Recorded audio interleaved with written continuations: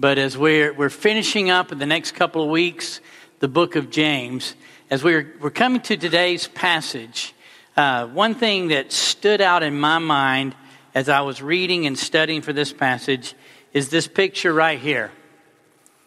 You say, why would that stand out in your mind? When I was a senior in high school and for a couple of years after high school, I got involved with a group of guys that would go down on Friday nights to the downtown Atlanta area to do street witnessing. And the first night that you're there, the initiation to the group is you have to run up the down escalator at the Peachtree MARTA station. This is the escalator at the Peachtree MARTA station. So it's a pretty good distance. If you've ever run up an escalator, what you do is you look at your feet, right? Because if you don't, you're going to bust it and it's going to be ugly. So my first night, oh yeah, I can do this. And I'm running for all I'm worth. And I'm looking down at my feet to keep from falling.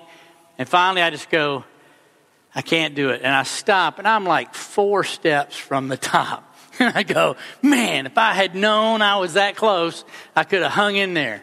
Now, what's my point in that? My point in that is, too often, we run and we run and we run and we run and we quit just a little too short. Paul said in Corinthians, this is what he said, do you not know that in a race all the runners run, but only one receives the prize? So run that you may obtain it. Every athlete exercises self-control in all things. They do it to receive a perishable wreath, but we an imperishable. So I do not run aimlessly. I do not box as one beating the air, but I discipline my body and keep it under control, lest after preaching to others, I myself should be disqualified.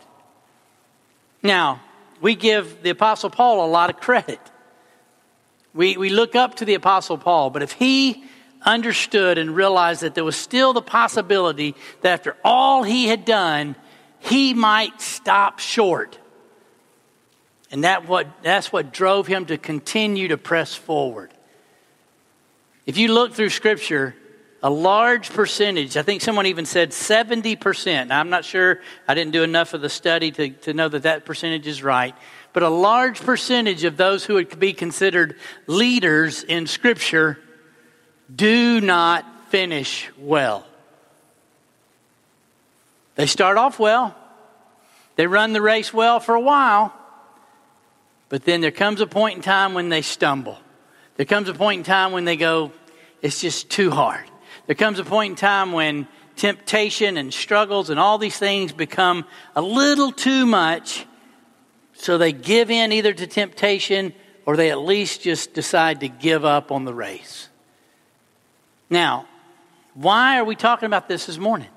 Why would James, here in this last little bit of the book, begin to talk about this? Well, it's not just in the last part of this book that he talked about it. If you have your Bibles, it's not going to be on the screen, but if you look back over, remember chapter 1. What does he say in verses 2 through 4? Count it all joy, my brothers, when you meet trials of various kinds, for you know that the testing of your faith produces steadfastness. And let steadfastness have its full effect, that you may be perfect and complete, lacking in nothing. Verse 12, blessed is the man who remains steadfast under trial, for when he has stood the test, he will receive the crown of life, which God has promised to those who love him. Verse 25, but the one who looks into the perfect law, the law of liberty, and perseveres, being no hearer who forgets, but a doer who acts, he will be blessed in his doing. It's the perseverance. It's the hanging in there. You know, it's scary to think about. And we see it all the time now in the news. Now, I'm not talking about spiritual leaders, but just as a whole, what's on the news story now? What's the big news story in today's? Everybody is messing up. Everybody is taking advantage of the position they're in and abusing someone.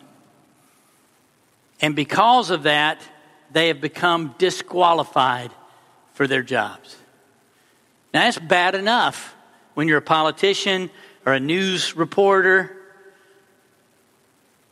But it becomes extra bad when you are a follower of Christ, a leader in his church, someone who sets the example and stands up front and speaks. Remember we talked about it in James chapter 3. He says, be careful if you're a teacher, because as such you're going to incur stricter judgment. That's not just you're going to be held to a higher standard. That's part of that.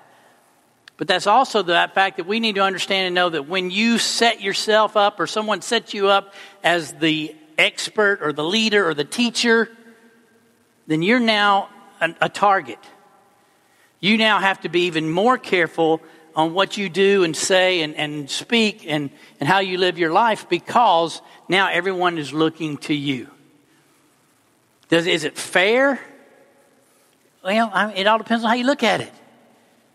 I've had people say, well, it's unfair that you count me, you're harder on me because I was a pastor and I had an affair than you were on somebody else in the church that had an affair. Well, you stood up front and taught people that you shouldn't do this.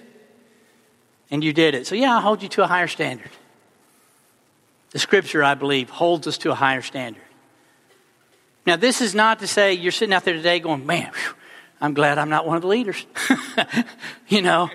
I can live however I want because I'm not in leadership, so I'm doing well. No, we're not saying that either.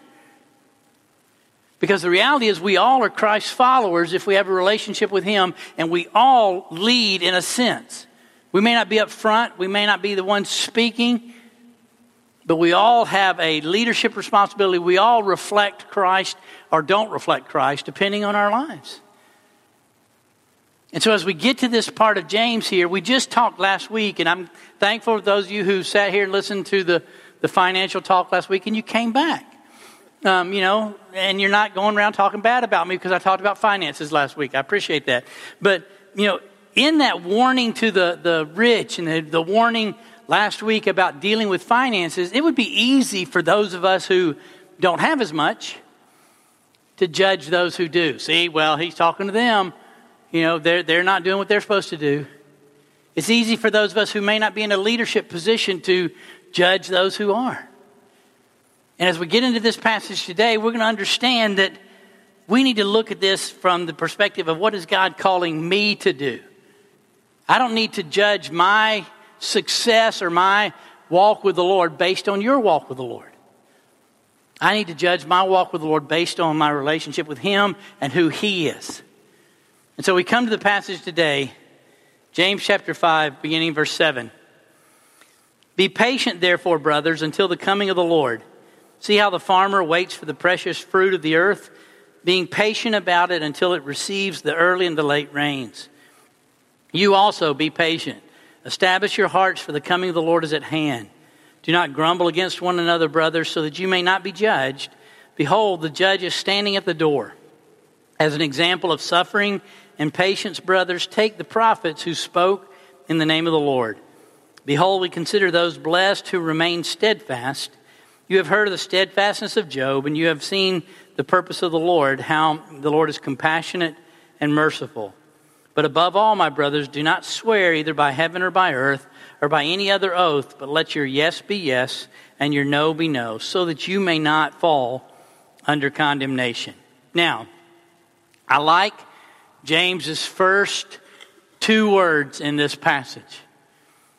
Be patient. It's a command. Boy, you think, James, what is wrong with you? I mean, I can't help when I lose my patience, right? I'm not trying to lose my patience. I'm trying to be patient. But these people are just nuts.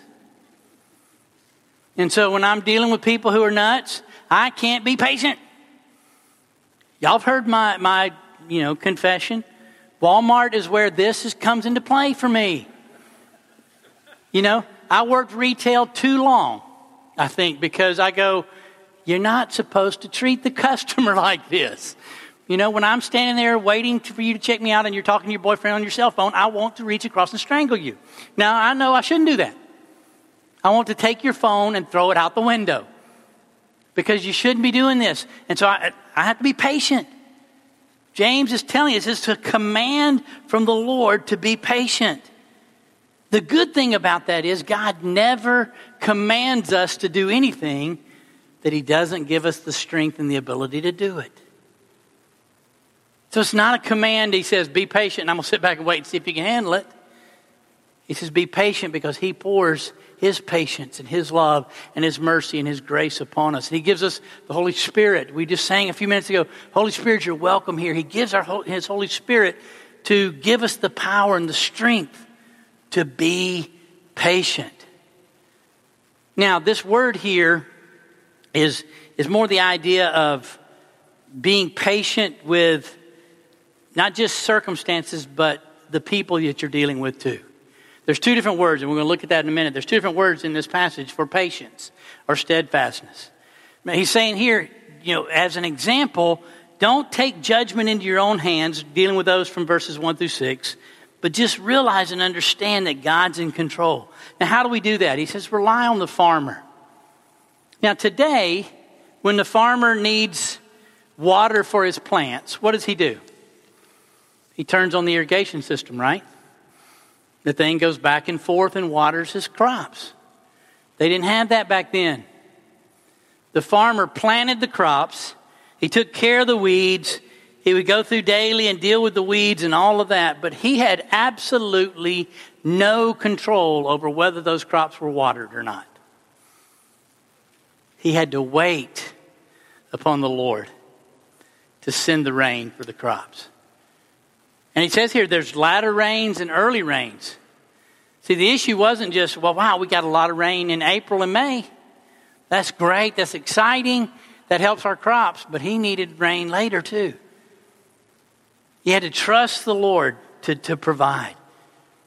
And that's what James is saying. When he talks about being patient, it's not gritting your teeth to keep from throwing somebody's phone in the trash.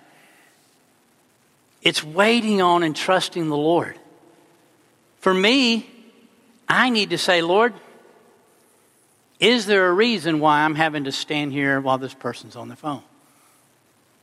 Maybe there's an opportunity, like Gail prayed, that there's somebody beside me I need to talk to you about you.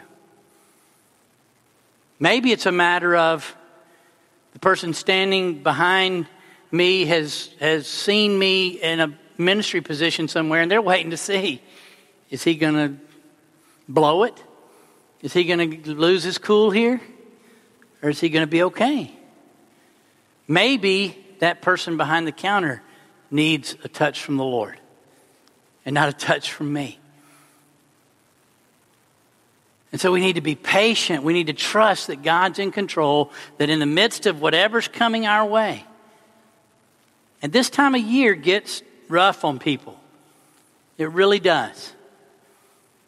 People get around the holidays, and because of expectations, because of history, because of television shows and movies that present that everything just kind of works out with the Christmas miracle every year, that we begin to put expectations on this holiday that are unrealistic. And so life gets kind of rough. But in those rough times, in those times when it seems like the rain's not going to come, we trust the Lord. We wait on the Lord to bring the latter and the late rain. The early and the late rains. So if that wasn't enough, James goes on in verse 8, What does he say? Be patient. Okay, you just told me that once. Why are you telling me that again? It's the same word. Why is James repeating himself? Because one thing is, in verse 7, he says, be patient because you're waiting on the Lord to provide the rain. But then he says, be patient, establish your hearts, for the coming of the Lord is at hand. That establish, the idea is to make it more firm. The word establish in the Old Testament was the same word where you would get the word pillar. You think about a pillar on a house, not a pillow, but a pillar. That pillar is there to establish a foundation, to hold things in place. It's secure. And really the idea is if you were a tiny little speck on the top of this, that's how secure you are. There's no way of falling off the sides. Now, when I was a youth pastor, y'all know, some of you know me, know I'm not a big fan of heights. And the older I get and the more I deal with vertigo, the less I'm a fan of heights. But I was a youth pastor, and we went to an obstacle course in Athens, Georgia.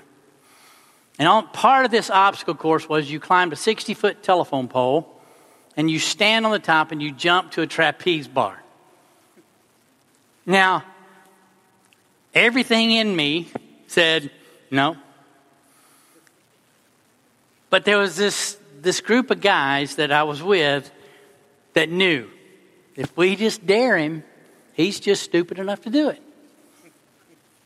And they kept daring me and calling me a chicken and a weenie and all those things.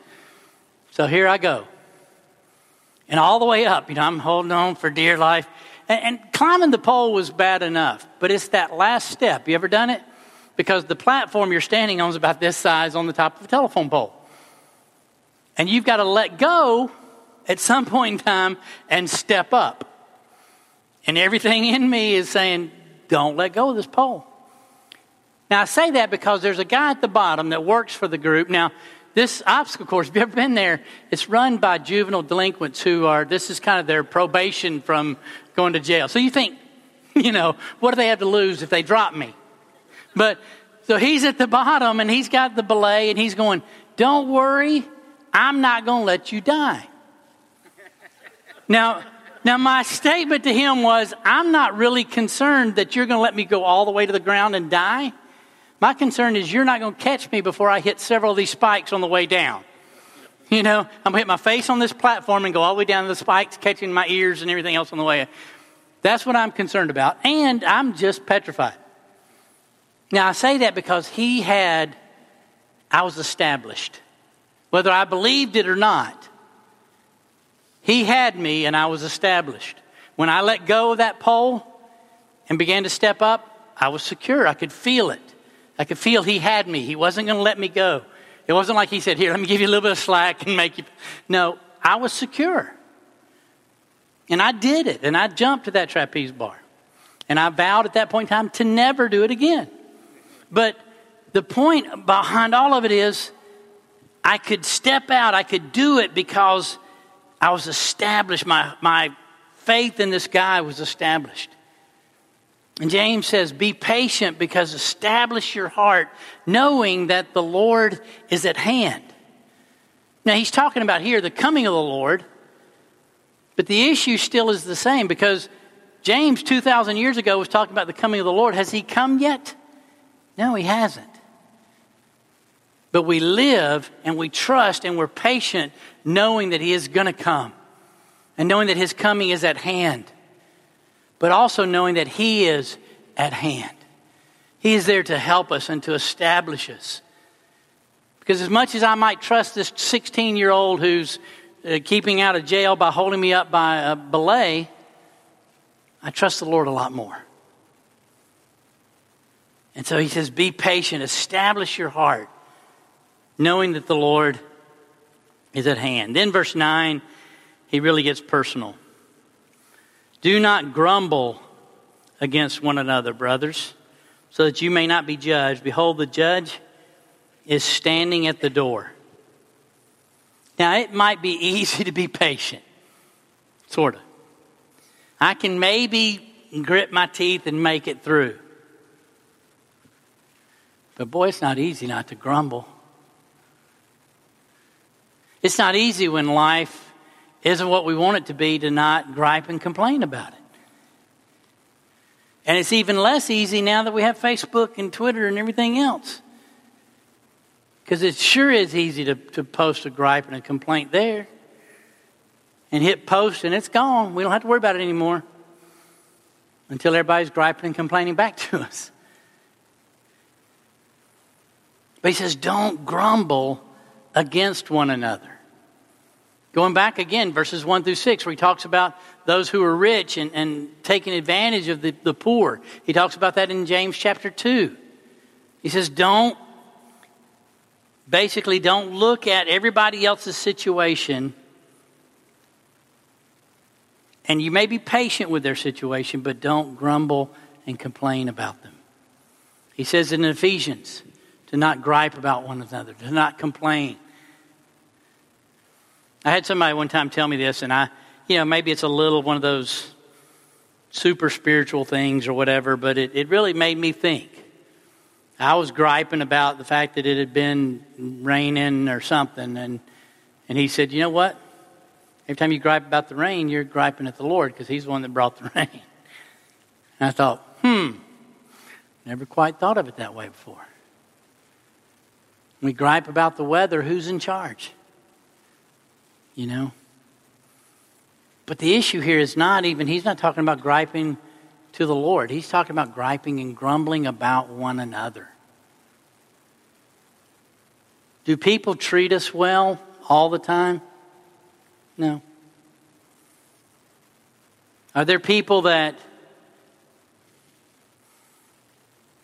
have not only not treated you well, but they've just outright been nasty towards you?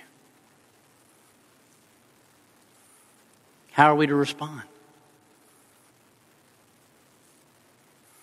Not to grumble and gripe, not to complain, to be patient, to trust that Christ is the judge. That's not always easy.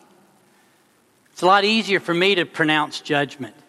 It's a lot easier for me to call everybody I know and tell them how bad this person has been to me, rather than trusting that the Lord knows what he's doing.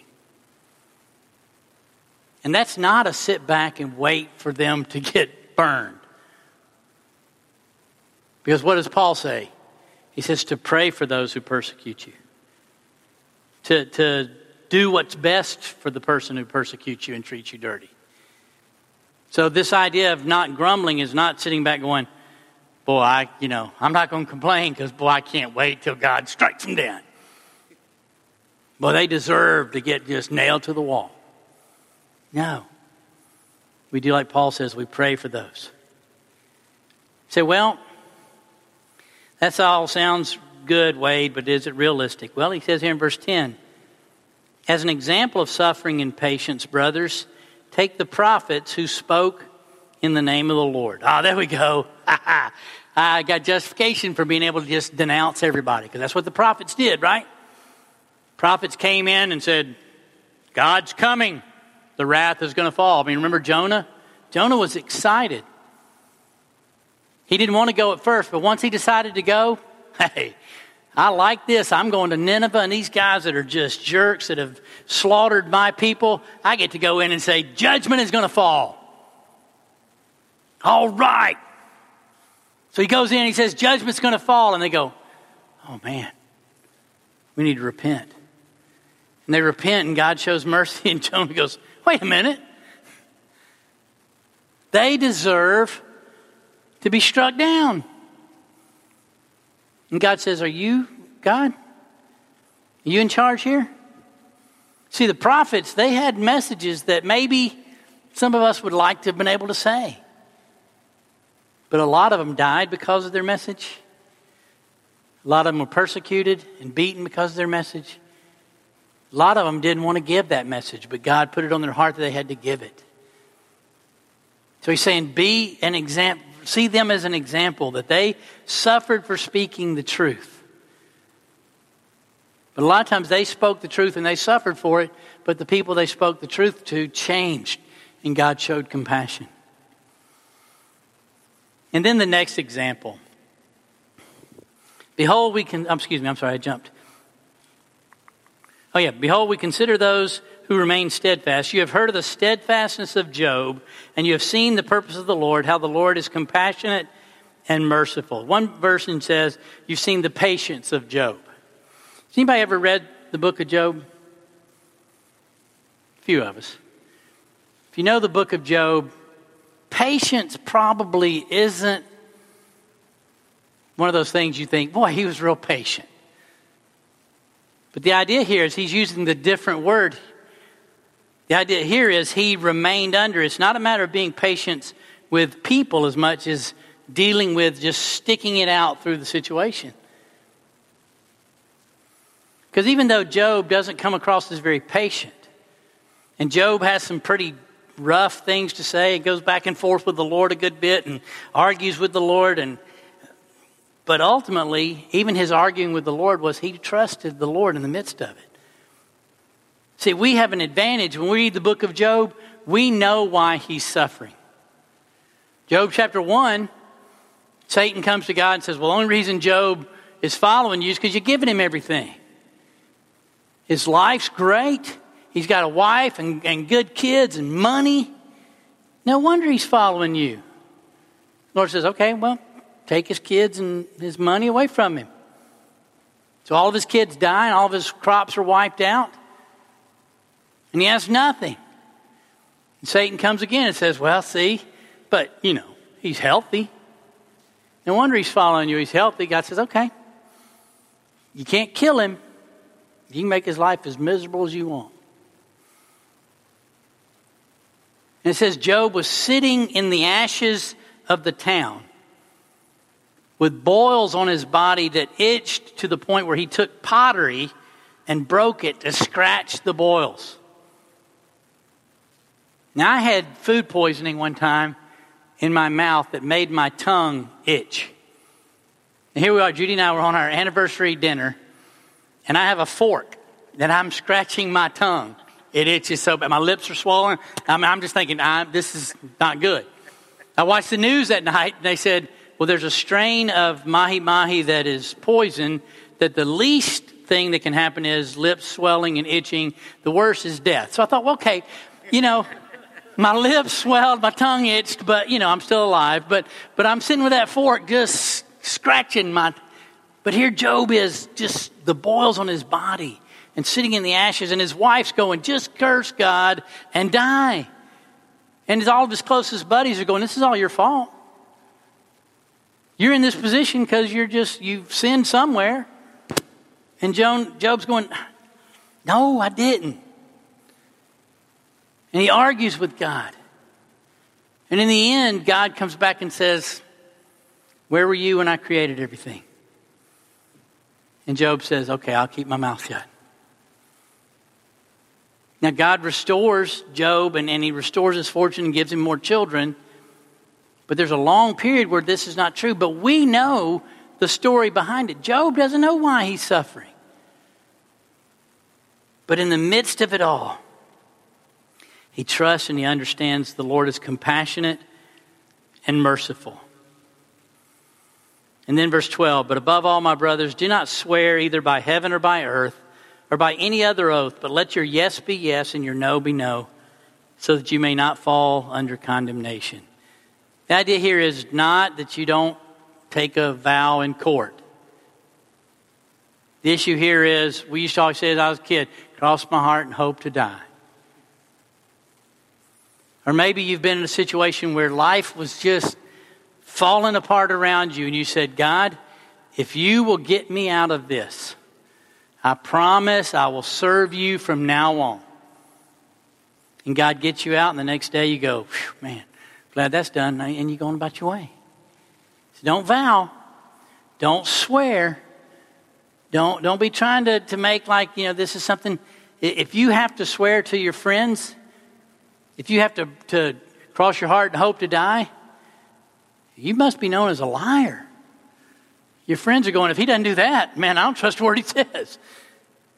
I still go back to, and this is a little bit of sidelight here. I don't believe that Thomas in the New Testament, I don't believe Thomas didn't trust in the resurrection. Thomas didn't trust the other 10 men he'd known for 3 years. They're coming to him going, hey, we saw Jesus last week. He's going, yeah, right. Cross your heart and hope to die. But the issue point here is don't vow in the midst of struggles and trials and all this stuff that's going on. Don't say, if you just get me out of this, then I'll do that. No. We trust the Lord in the middle of all of it. Now, why am I saying that? First thing is, God's not promised us an easy life. Matter of fact, Scripture says if those who desire to be godly will be persecuted. It's kind of promised us the opposite. So when we sit and think it's just not fair, what does that mean? God's not promised us an easy life. God's not promised us easy people to deal with. Say, well, I could deal with the struggles in my life if I just had people that I could trust. Well, you know what? There's people we can't trust. We've all been hurt. We've all had people that we believed had the best interest for us in mind that they proved not to. But we are promised that God is faithful, compassionate, and just. And no matter what else goes on, we can trust and lean in Him. I had a friend in Texas that was going through some junk. Lost his business. He and his wife were fighting about everything under the sun. And he came in one day and he was just mad at God. I said, okay, well, let me just challenge you to do something. Why don't you go out? He had 100 acres of land. I said, go out in the middle of your land, somewhere where people can't hear you, and you just tell God what you think. You're mad at Him. He knows it. You can call Him every name in the book. Whatever you want to do. But just be prepared for the answer. And he came back about 2 weeks later and he said, I'm not ever doing that again. And I said, what happened? He said, I went out there and about halfway through my tirade, I was on my knees and realizing that I had nothing to be mad at Him about. God is compassionate and just and faithful. So how do we make it to the end? How do we survive? First off, be patient. Be patient. Paul says in Colossians, and so from the day we heard, we have not ceased to pray for you, asking that you may be filled with the knowledge of His will and all spiritual wisdom and understanding, so as to walk in a manner worthy of the Lord, fully pleasing to Him, bearing fruit in every good work, increasing in the knowledge of God. May you be strengthened with all power according to His glorious might. Why? For all endurance and patience with joy. Hang in there. Right now it may look bleak. Right now life may not be what you want it to be. But be patient. If I was just patient running up the escalator at the MARTA station, I'd have made it. But my patience ran out when my legs got tired. I don't use a lot of sports analogies because I wasn't the athlete that Brian was. I was the athlete that when you did 6 inches and the coach turned his back, you laid your legs on the ground, lift them back up when he's not looking, right? So y'all laugh because y'all were in that same boat. I know, but, I was the one that you did the least amount imaginable so you could at least still be on the team. And that's why a lot of times I didn't play. But it's that same idea. We hang in there, be patient. Secondly, don't gripe. Don't gripe. Let me say it one more time. Don't gripe. Now I'm going to give you permission. Everybody in this room, I'm giving you permission. When you hear me griping, say, Wade, don't gripe. You told us not to gripe. Don't gripe. Not easy. Don't vow. When things are rough, don't say, Lord, if you just make my life easier, then I'll do these things for you. Because the same thing has crossed my heart, hope to die. We're lying. We mean it. We want this to be true because we want to be out of the bad situation. But we're not going to fulfill our vows.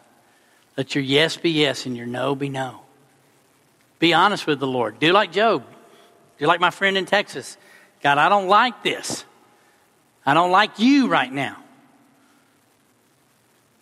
But be prepared for the answer. And then lastly, trust that God has a better plan for you than you do. That's not always easy, is it? I know what would make my life better. I know how to make my life easier. What's wrong with God? Why doesn't He know? He knows a lot better than I do. Trust me. When I was younger, there was one young lady that I knew. She was the one for me. And when God took her away, I was ticked. I was hurt. I tried my best to get her back. And boy, I look back now and I go, Lord, thank you that you didn't let me be stupid. And it's not just in relationships. There have been other times when I just know this is what God wants for me. And rather than trying to trust Him, I do my own thing, and because of that, I get in trouble. I get hurt.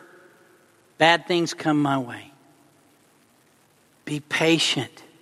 Don't gripe. Don't vow. Trust that whatever's coming your way, God has what's best for you in mind. Job wouldn't have understood that at the time.